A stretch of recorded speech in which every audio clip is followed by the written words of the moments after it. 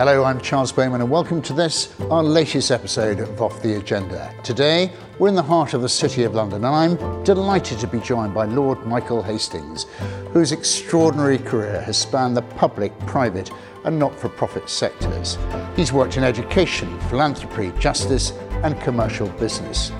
He started his career as a teacher and then navigated his way through journalism and later became the head of public affairs at the BBC and later head of CSR. He sits as an independent peer on the House of Lords. He serves as a professor of leadership at the Stephen R. Covey Leadership Centre at the Huntsman Business School, was Chancellor at Regents University London, is an NAD at Saxton Banfield and is a Vice President at UNICEF UK and is a trustee for the Africa Philanthropy Foundation.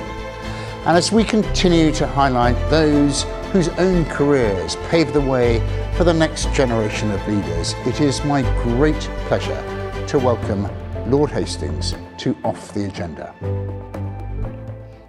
Lord Hastings, Michael, can I first of all say welcome to Off the Agenda and thank you so much for joining us today here in the heart of the City of London.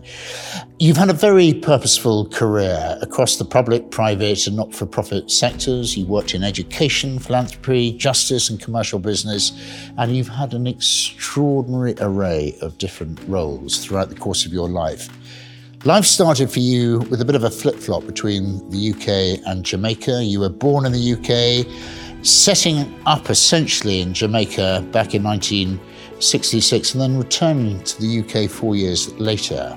And you went to school at the Scarisbrooke boarding school, the Scarisbrooke name being the name you chose, in fact, for your own peerage title a little later. Can you tell us a little more about that early time and how important or otherwise it was for you as a foundation for your future success? Well, you know, one of the wonderful things about being in Jamaica in the 1960s was seeing an island that had been a colony that was comprehensively at peace with itself.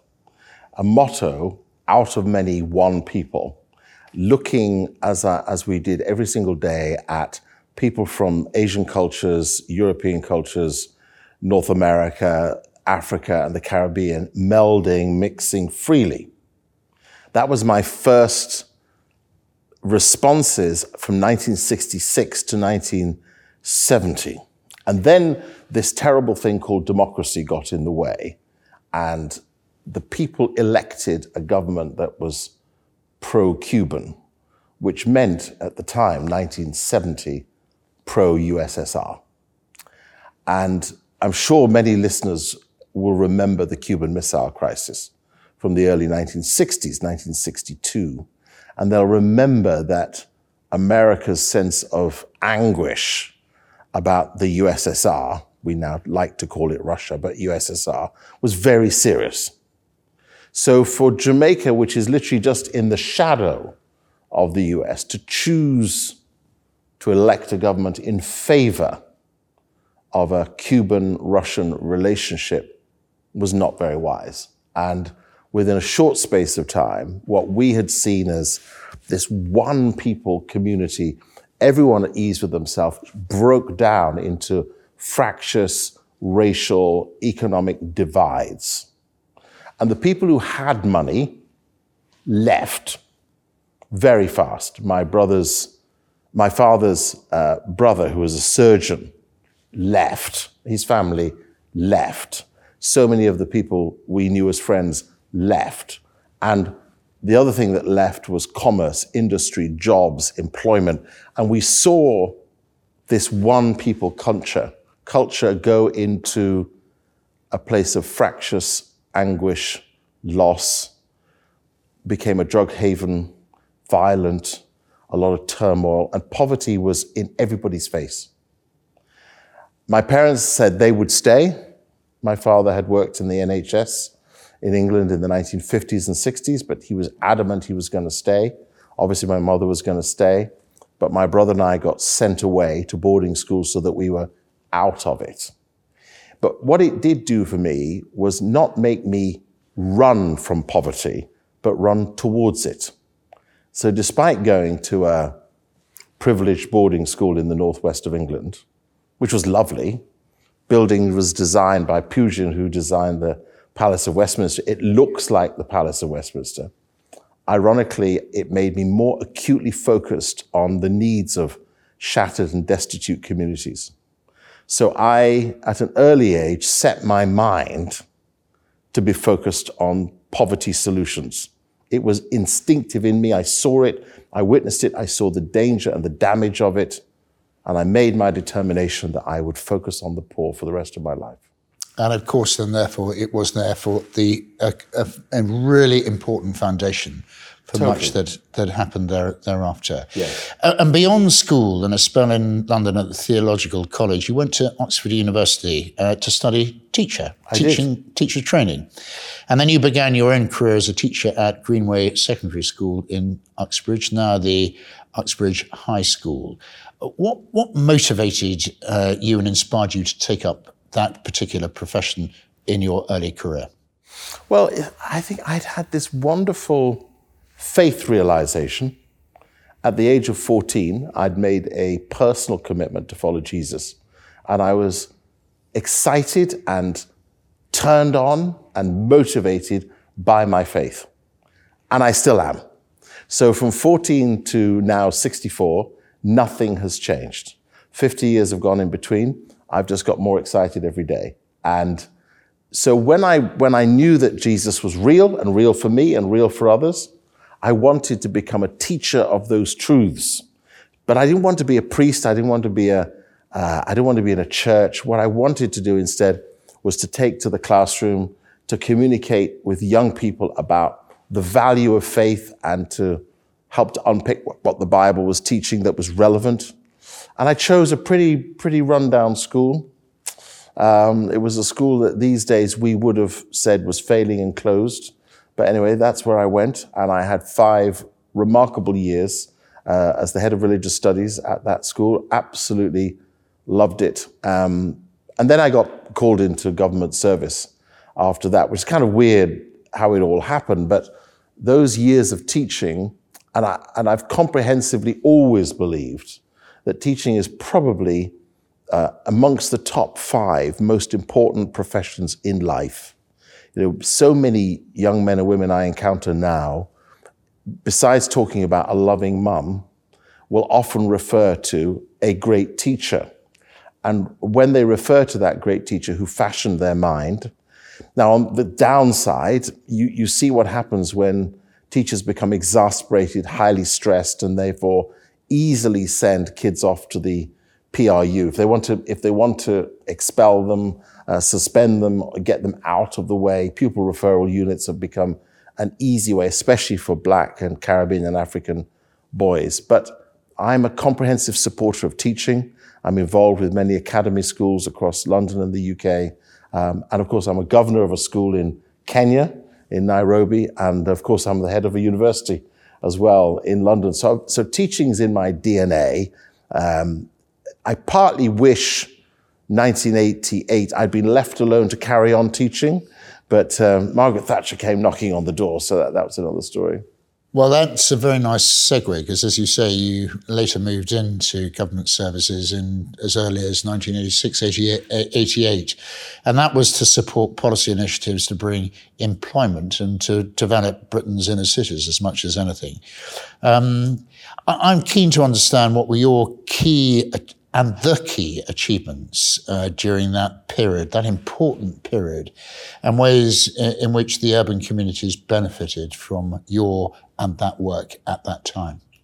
Well, many of your listeners and viewers will remember the turbulences, 1981, 1985, very serious riots. 21 cities in the UK went up in flames. The famous Brixton riots, but the riots that were St. Paul's, Bristol, Moss Side in Manchester, Handsworth in Birmingham, even as far as Newcastle, riots in Coventry, riots in Hackney.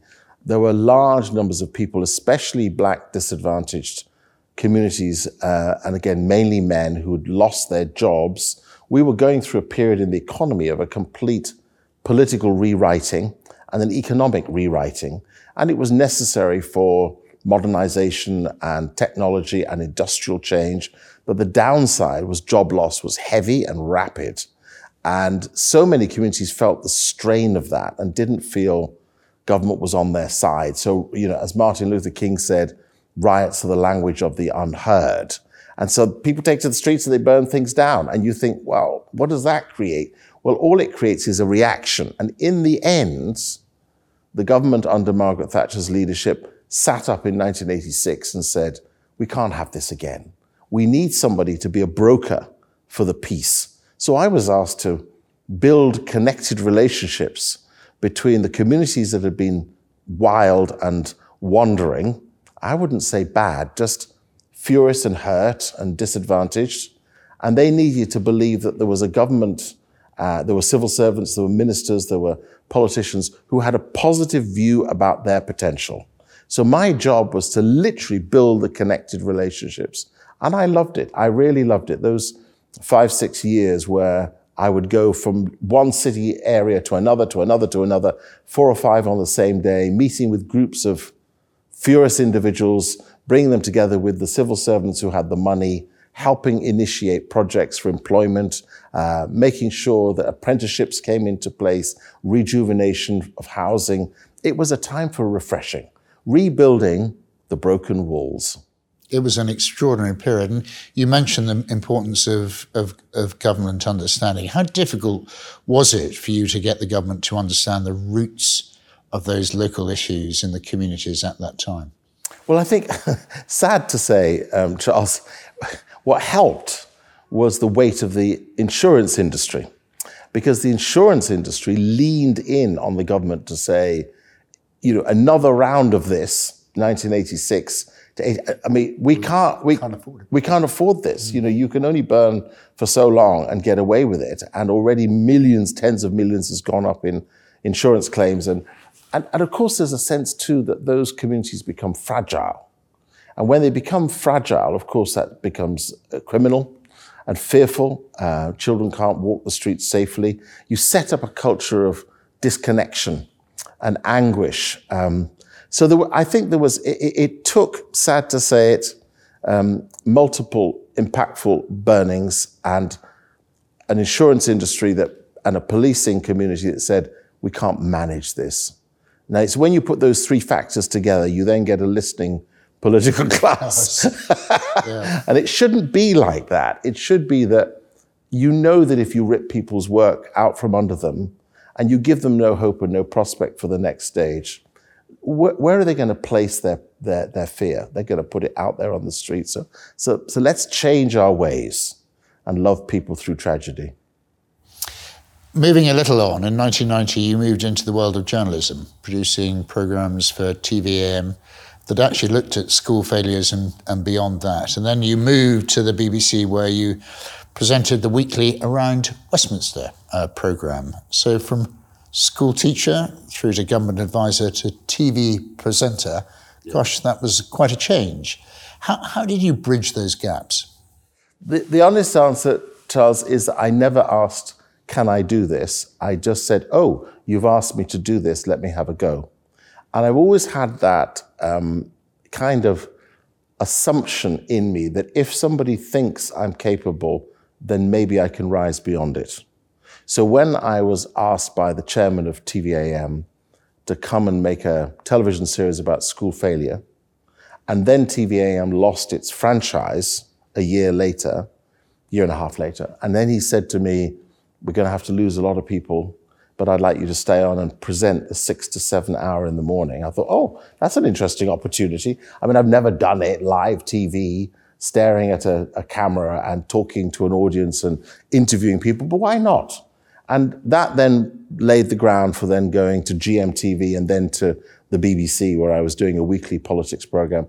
And it was because of the weekly politics program that the then Director General's office at the BBC got in touch with me, and they said, how about you come behind the camera and become our chief lobbyist in Parliament? Because we kind of like the way you talk to the politicians. You seem to get on with them very well. And I did get on with them well. And I got on with them well, not because I was cynical of their lives and their jobs and their intentions, but because I saw the humanity in them and the deep desire to do right by their constituents and by their office of government. And I've always maintained that view that although there are individuals who seek aggrandizement through politics. The vast majority seek service. That's extraordinary. Yes, as you say, from being in front of the camera, you moved to behind it, and you became, you headed up the public affairs of the BBC, and you became the head of the BBC CSR team. And during that time, as I understand it, you supported the BBC's charter renewal and oversaw the annual increases in the levy. You also fought off the Murdoch campaign at that moment in time around sport. Yes. I suppose what I was keen to ask you is, in your view in relation to the BBC levy today, what would be your advice to the BBC in today's moment in terms of content provision and widening of media access? I'm glad you asked me that, because I have advice for the BBC and I have advice for the British public. And my advice for the BBC is constrain your output so that it better matches the expectations of the paying public. I would strongly urge either online or reduction in television services in particular, especially some of the channels which have very zero-based audiences. So cut the costs by removing things that clearly the public are not interested in. I think the BBC knows exactly which channels I'm talking about. And also make sure that the news agenda is, because it's, after all, the politicians watch the news agenda, make sure that the news agenda is not populist, but is serious and less opinionated and more factual. Now, if the BBC takes some clever steps in those directions, I notice now constantly, day in, day out, the BBC is promoting itself. I get that, because it's the build-up to the next charter renewal or the next license fee consideration. So it's self-promoting. We get that. But the best promotion is what you watch just out of natural habit. So, and then my advice to the British public is, listen, a lot of younger men and women say to me, I'm not paying for that because I don't watch it. Well, I would argue, listen, should I not pay for libraries and hospitals because I don't use them either? I mean, I've only ever once been in an NHS hospital, once in my 64 years, and I don't go to libraries. I buy the books and have them at home. But I pay for public goods because public assets are for other people, not just for me. And the BBC is a public asset of intense value. During the coronavirus crisis, everybody needed the day-to-day information, locally, nationally, internationally. Looking at the tragedy of war in Ukraine and other parts of the world, we need reliable sources of information, not distorted, self-asserting aspects of news on social media. So the BBC is an asset of the establishment of our quality of life, not the establishment of our leadership, but of our day-to-day life. For that reason, pay it because it benefits others, but the BBC, take it seriously, more seriously. Don't splash money on wild adventures. Instead, focus on what the public most need: accurate, detailed, objective information. And I assume that would apply equally to radio as it would equally to radio. There are some fringe channels we can all think of that could deserve to be a little bit more silent. Very good.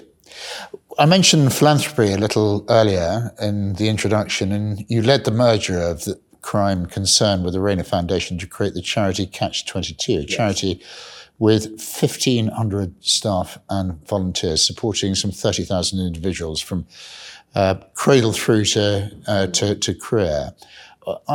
What were your motivations for putting these two organisations together? Well, first of all, a quick thing on crime concern, which I'm very, very proud of.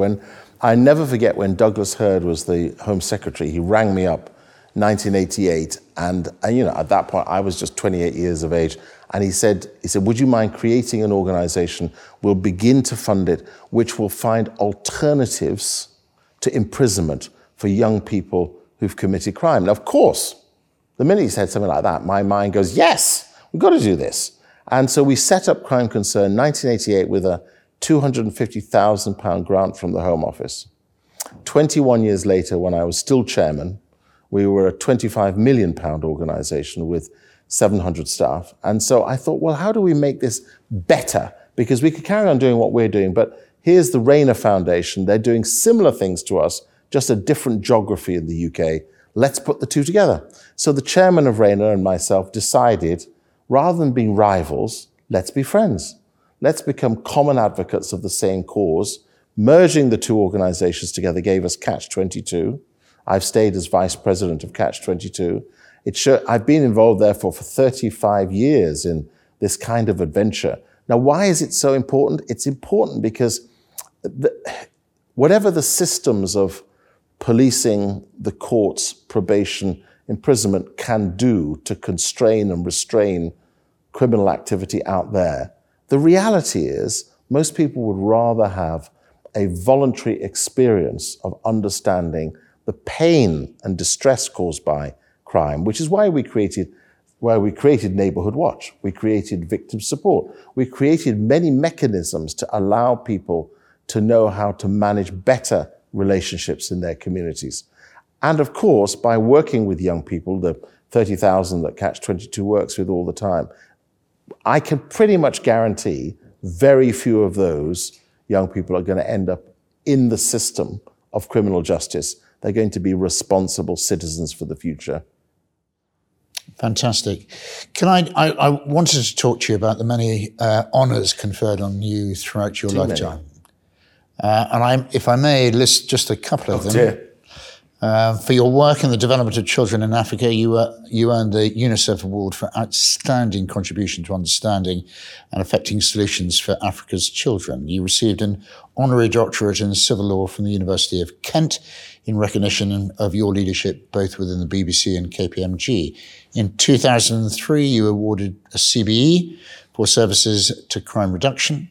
And in 2019, you became the first ever recipient of the Stephen R. Covey Leadership Award for a life built on principles and effective leadership, which I'll perhaps come back to in a minute, in business and public life. What impact have these honours had upon you, and what do they mean for you personally? Well, they look nice at home, but most of them are kind of tucked away. The impact of them is it's like the value of my peerage to the House of Lords. I can be actively involved in regulation, legislation, and the accountabilities of government. But I can also create platforms of opportunity for others who are disconnected from the established power systems of our society. So each one of these awards, which is a joy to be given, each one of these awards allows me to help somebody else to have a vision for what's possible. Literally yesterday, a group of us, my friends and I, were in a youth offenders prison in Kent, in Rochester in Kent. The young men who are in there are all in there on serious crimes. One of them said to me at the very end, before you came in here today, all of you, there were 18 of us, 12 of them, before you came in here today, I didn't know that black men could achieve the things that I've seen all of you achieve and speak about. I had no vision for the possibilities. So I've seen every honor, every award as a platform to help somebody else to stand. And that's how I want to use them. What a lovely answer. What a wonderful answer. And you mentioned your peerage. You were twice offered the opportunity of a life peerage, but you turned that and those down as they were at that moment politically aligned. But eventually in 2005, the Independent Appointments Commission approached you with an offer of sitting as a cross-bencher, and you accepted and became a life peer. Can you tell us a little bit more about that decision and the decision-making process behind that, and also life as a peer, what it does, what you do more widely? I will never forget the day when it was then my wonderful friend Paddy Ashdown, who was leader of the Liberal Democrats. He was standing down as leader of the Liberal Democrats, and I wasn't a Lib Dem. I've never been a member of any political party. I've never paid any money to any political party. And when I could vote, I had voted every way possible. So I couldn't be labeled. And when he rang up and he said that he'd been speaking to the Prime Minister and wanted to put me forward for a peerage, I was very touched, very honored, and very surprised. But I couldn't take the offer because one, I was working at the BBC and that would have been politically impossible and unacceptable. But secondly, I didn't want the alignment to philosophies I wasn't necessarily committed to. So let it go. And if you let it go and don't become possessive of it and wait, and then it bounced back, and it came back by the very wonderful Shirley Williams, who suggested that maybe they could do this by putting me under an independent ticket, but it would have their name on it. I had to say no again because of the alignment. And then the Prime Minister, Tony Blair, created the Independent Appointments Commission, and they came after me. So therefore it was genuinely independent. And what I've said to so many wonderful young men and women is, don't be impatient to get something. Be patient to wait for the better offer. And ride your time. If you build a life based on reputation, which is what I've tried to do, let your reputation speak before you rather than your demand or your insistence or the position you feel you must have. So when it came along, it came at the right time. Being in the House of Lords is a remarkable privilege. We get to irritate, question, and change the actions of government. I will never forget the one day when we were under huge governmental pressure under the Conservative government in David Cameron's time, to accept some House of Commons regulations to do with benefits for single parents. And the House of Lords wanted to resist what the Commons had accepted, which was to cut these benefits unacceptably tight. And we had 3 votes on that day, 2 Labour votes, 1 Liberal Democrat vote. And I remember going through the lobbies each one of the 3 times, voting to support single parents, not because we believe in thrashing out benefits for the sake of it carelessly, but because the callous way in which the cuts were being planned was unacceptable to us. We were surprised it was acceptable to the MPs, but it wasn't acceptable to us. And so we said no. And all the threats that came from number 10, we saw them off. And I think one of the wonderful things about the House of Lords is, because it's not a job, because we're not paid, we get expenses, but we're not paid, because there's nothing more anybody can offer us, when we want to stand up for justice and stand up for the marginalized and stand up for people's dignity, we're free to do that. What a great answer. And you do that in an independent, objective way. Exactly. And a non-political way. And one of the joys of being a crossbencher, of course, is we have no control. So nobody's telling us that we have to be there, we have to vote this way, we have to go through that corridor, we have to think this, we have to say that, which applies to the Conservatives, to Labour, to the Lib Dems, and to the party machine. So being a crossbencher gives you genuine, flexible freedom to live a life where you can input, but not be limited. Fantastic. On leadership, you mentioned earlier, you pride yourself, indeed you've demonstrated yourself to be a very purposeful and effective leader. What does effective and purposeful leadership mean to you, and what advice would you offer to others around leadership? Well, so first I think that leadership should come from purpose. And it shouldn't be a happenstance of the moment. We make the assumption someone's elected to or appointed to a position, that makes them a leader. No, it doesn't. Leadership comes out of purpose. So what is anyone's purpose? It should be their personal manifesto, their why, the thing they get up for every single day. And for me, I was able to make that statement of purpose at the age of 16. My dear friend at school said, "What are you going to do with yourself for the rest of your life?" Which is a great 16-year-old question to ask. And I said, in reply, I've never forgotten it, I said, I want to speak for the poor, and I want to bend the power of the prosperous to the potential of the poor. And that became my mantra. So everything would fall under that canopy. I would only do things that brought those who are marginalized into the forefront. Now, that then gives you a platform in which you may well do the most, or the least obvious thing about leadership. And here I'll pick on a great example from recent times. I think probably one of the most undeniably successful, significant, and woman-like leader was Angela Merkel, leading Germany over her 16 years. And what was she noted for in that time? Not incredible speeches and platform performances, because she never gave them, but for consistency, reliability, integrity, a lack of any sense of self-importance, simplicity, and her comprehensive desire to benefit Syrian refugees during the Syrian refugee crisis. There was a woman who knew her purpose and expressed it by being diligent and competent. That's incredible leadership. I very much like that message, leadership driven by purpose. Purpose. We share a few things in common. We're both freemen of the City of London, members of livery companies, in your case, the worshipful company of Haberdashers. But we also share a passion in developing our next generation of leaders, the leaders of tomorrow. Why is that so important to you?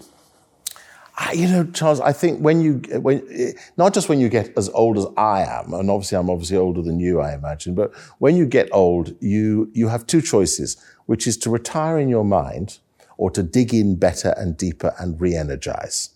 And I feel that the duty that sits on us, because we've had opportunity, titles, privileges, places, dinners, lunches, engagements, opportunities, travel, positions, employments, big bank accounts, all those things. The duty that sits on us is to enable another generation to have the same ambitions, if not greater.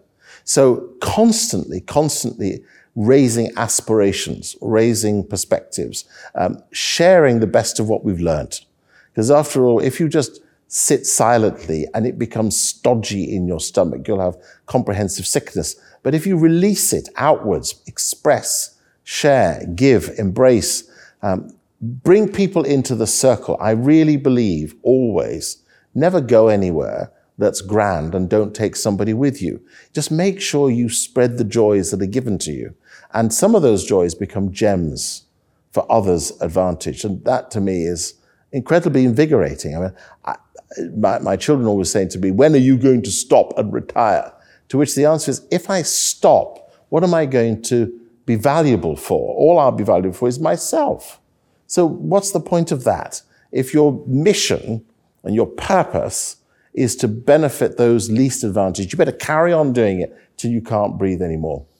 Michael, that's another wonderful answer. Thank you for that. And it brings me really to my final question, and that is one that I ask everybody on Off the Agenda. We live in increasingly complex, challenging and indeed changing times. What would be the lines of support, encouragement, hope, aspiration that you would give to that younger generation as they start into the world and they begin their own career journey? Well, we'll all remember Donald Rumsfeld, who was the US Secretary for Defense, and he talked about the known unknowns and all the things. He also said the things we know that we don't know, and the things we don't know that we don't know. And I, as a Chancellor of a university, now as the chairman of a university and the head of a school, often say to all my students is, listen, remember, we can see what you know because it's on your qualifications. But you have no idea what you don't know. There's more out there you don't know. So become curious, ask questions every single day. You go into a circle of people, don't assert yourself, find out who they are. Ask questions of the other people. Spend time on your phone discovering information. Useful, fascinating, curious, intriguing. Look at the world beyond your own environment and take a perspective on cities and countries and cultures that are different to your own. Look at animal programs and look at the natural world that you may never have touched but is there, and see history through a lens of its lessons, not its failures. And I believe that the most important thing any young man or woman can do is to keep seeking for what's unknown. Wonderful answer. Curiosity, seeking the unknown. Michael, that is a wonderful way to finish. Thank you so much for joining us today on Off the Agenda. Thank you for all that you have done, do, and will continue, I have no doubt, to do going forward. And we wish you all the very, very best ahead. Thank you, Michael. Thank you very much, Charles. Thank you. I've loved it. Well, it's been a real honour and privilege to speak to Lord Michael Hastings today, to hear his inspirational story and stories. Thank you, Lord Hastings, and thank you all for listening. That's all from me, other than to say, as always, stay tuned for more conversations, great discussions, and inspirational guests. Thank you again, and bye for now.